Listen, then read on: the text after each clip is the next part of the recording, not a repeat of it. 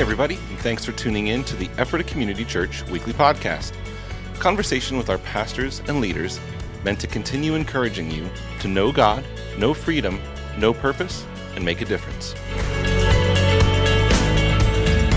Hello, ECC friends, wherever you may be, whether you're sitting here on Wednesday when we're airing this or whether or not you're catching this later, we are happy to be a part of your lives. Thanks for letting us in for a couple minutes. And I am Jim Ehrman, teaching pastor here, and I'm with Lauren Patches. Lauren, as many of you might know, Lauren as well as Mike Winger are helping to lead our new counseling work. Hey, can we get an update? How's it going? When can I get help? Or support, sorry, the proper word, support. So, yeah, we are excited. Things are moving along. We're really happy with how things are going. Mike is pretty full seeing clients. I've been taking a few more on, still leaving time for administrative work and things like that. But no, we are excited. We are hoping to have the house start remodeling the house behind Gateway. Well, it seems to be getting pushed back, but hopefully starting in January, and then our goal is to have like an opening in April. So that's wonderful. Yeah, yes. The pandemic pushback. Yeah, so just so you all know, that house that we're talking about is the brick house that's out by the road, and it is a perfect spot for what we're trying to do there. Yeah. And Lauren's doing a lot of work. We're also, there's a lot of stuff that goes into starting something like this. So great job. Poor Lauren's probably doing internet research on how to take insurance and stuff like that. So it's, and we're getting a lot of consultation from other ministries and professionals in the area. So I'm really impressed with how we're going about it. Good work. But we're here to talk about this weekend. We had Joel Baumberger here, and I'm going to take a minute because I was at an event last night, and a bunch of people, friends of our community, were there, and they're like, "Hey, what exactly is Joel's relationship to our church?" And I want to explain to you what a resource evangelist is. One of the things I love about Ephrata Community Church is when we recognize that someone carries an anointing for something, we really do attempt to invest in that person with the belief that, one, we're forwarding something God's doing in the world, and number two, we're a big believer in impartation. It's something that they carry. Because we sow into who they are, we get to reap some of that benefit or even blessing or gifting and anointing. And so we have chosen to make Joel Baumberger a resource evangelist, which means we simply invest in his and his wife's ministry. And we have him back every couple times a year. This is probably, I think, his second time in the last 6 months. And we say, "Joel, tell us what you think God's doing in the world." And I don't know about you, I loved hearing it. There's something about the stories and also just his I don't just want to say boldness, but his intentionality to believe that God wants to speak all the time. Anyway, I thought it was a great weekend. How about you? No, I feel like it's always a pleasure and always like an honor to have someone like, hey, take the time to, he's so busy, he travels so much. But yeah, just the anointing that he carries was just really awesome for him to come and speak. And I personally was just touched by the stories that he shared and just really felt, the Holy Spirit and being able to, so I actually watched it at home and I still was just really touched and just even, felt a fire restir in my heart just for evangelism, for reaching people that I love, for like friends that I've had who, were Christians walking with the Lord, and now I feel like I've kind of walked away a little bit. I'm with you.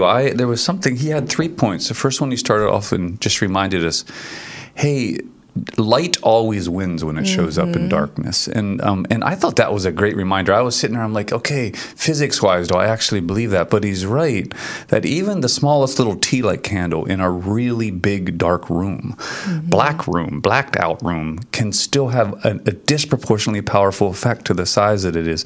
And so I was reminded of that too, that, Jim, it's not whether or not you have the skills or the exact thing to say in a moment. It's about being obedient to shining something into that moment. And it could go down to even like there's negativity around your family holiday table. What's it mean to be light in that moment and kind of switch that spirit of complaining or negativity in a direction and trust that God will disproportionately make you effective at what you're doing. It's one of the things when I was listening that really stood out to me. And no matter, what that looks like, taking those opportunities and praying for those divine appointments and those people in your life as well. That's something that really challenged me as well. I thought also he went on to talk about, I did the sermon discussion notes and I said, man, there's 3 things that he nailed. 1, when light shows up, it dispels darkness. Number 2, when God comes among us, oppression gets broken. And in number 3, I wrote down, his kingdom is ever increasing and God's own zeal will accomplish this.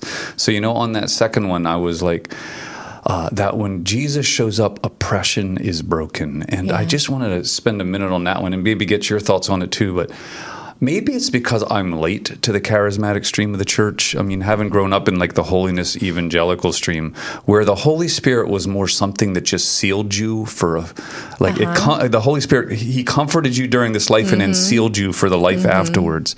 I wasn't given much of an empowerment understanding of the Holy Spirit, that the Holy Spirit...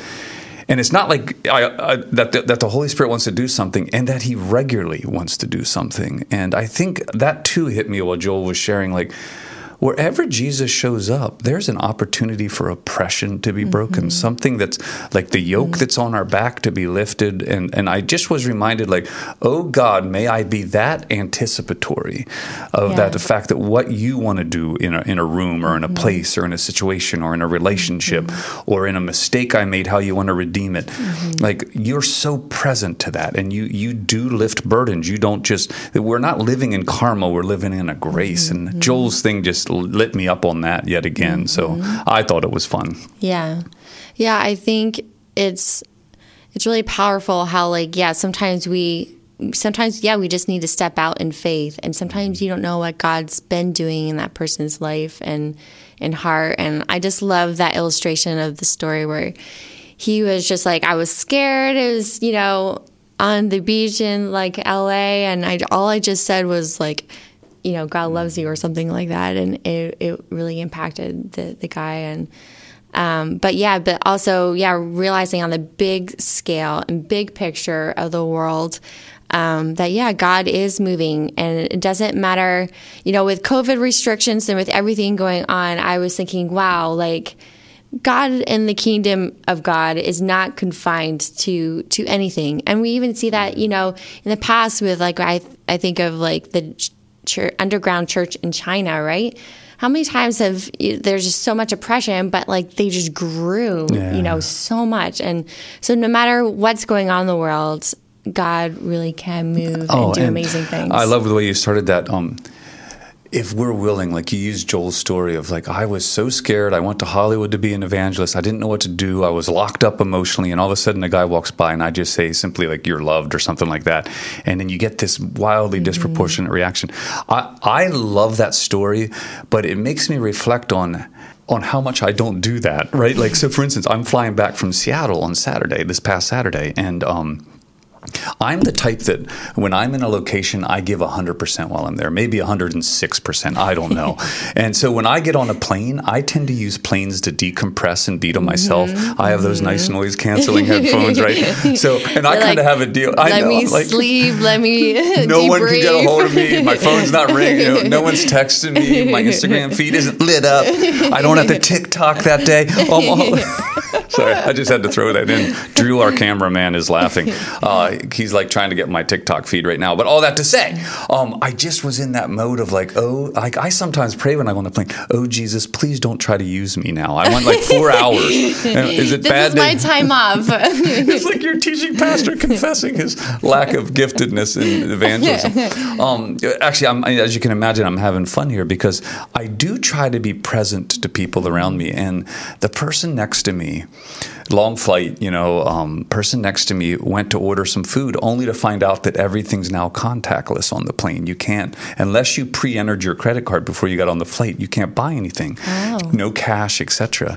And, all I did was like, hey, put it on my seat. Like, in other words, I have my credit card, and I just said to the flight attendant, put it on my seat. And man, the guy would not stop talking. When I say put it on my seat, in other words, put it on my tab. The guy would not stop. Like, It opened him up in the sense of, it was so disproportionate. What I'm trying to get at here is not so much self-aggrandizing as much as saying the disproportionate effect it had for a complete stranger to spend $8 on him, and he could not stop talking about how, man, they're just not people in the world anymore who are keeping their eyes open, keeping their heads up for others.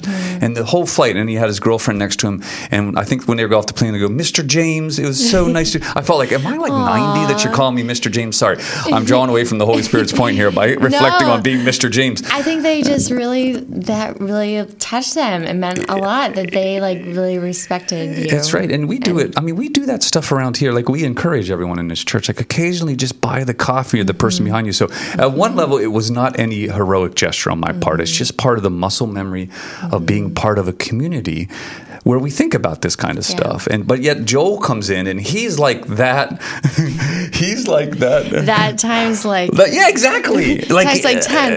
I went out with some friends to a restaurant, and I was just like, man, do I talk to this person or do it like those thoughts come to, and I struggle with that sometimes. So okay, God, do you want me to say something or not? And what do I say? if you want me to say anything, That's right. And surprising acts of kindness. That's in other words, when I'm in that moment and I'm sensing something, but the words aren't coming to me or something, I will then default to an act of kindness or something. Yeah. So that some gestures done that the Holy Spirit can work with, right? And so I think that's getting back to our point there, Joel comes in and reminds you, no small thing goes unused by the Holy Spirit.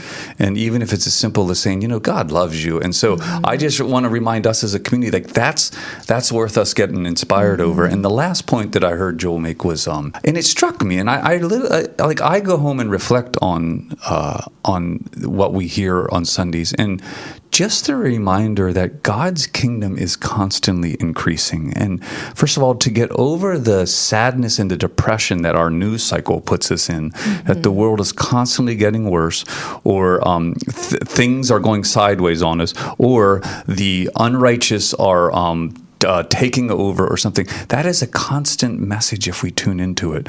But there is a reminder that Joel did, and you often hear this from Barry and Kevin as well. The world is becoming a better place because God's actively at work in it. We just simply can't see those things as much, and they're not talked about or heralded. They don't make the news cycle in the same way. And I just was reminded of that. I am going to concentrate this season on looking for where God is actually at work in the world, versus the struggles. Now, that's hard because sometimes I turn the news on my drive in to work just to get caught up on what's going on. And I have to tell you, man, you have to push past so many of the white noise and the voices that are out there. But recognize God's kingdom is increasing, and it makes me happy. I think a personal takeaway for me is just re-entering that, okay, God, use me, and I'm going to be in prayer. And also that anticipation and hope of, you know what, as I step out, I'm going to trust God to work and also to let it come naturally too. That's right. For us each individually. But I felt like I purposed in my heart.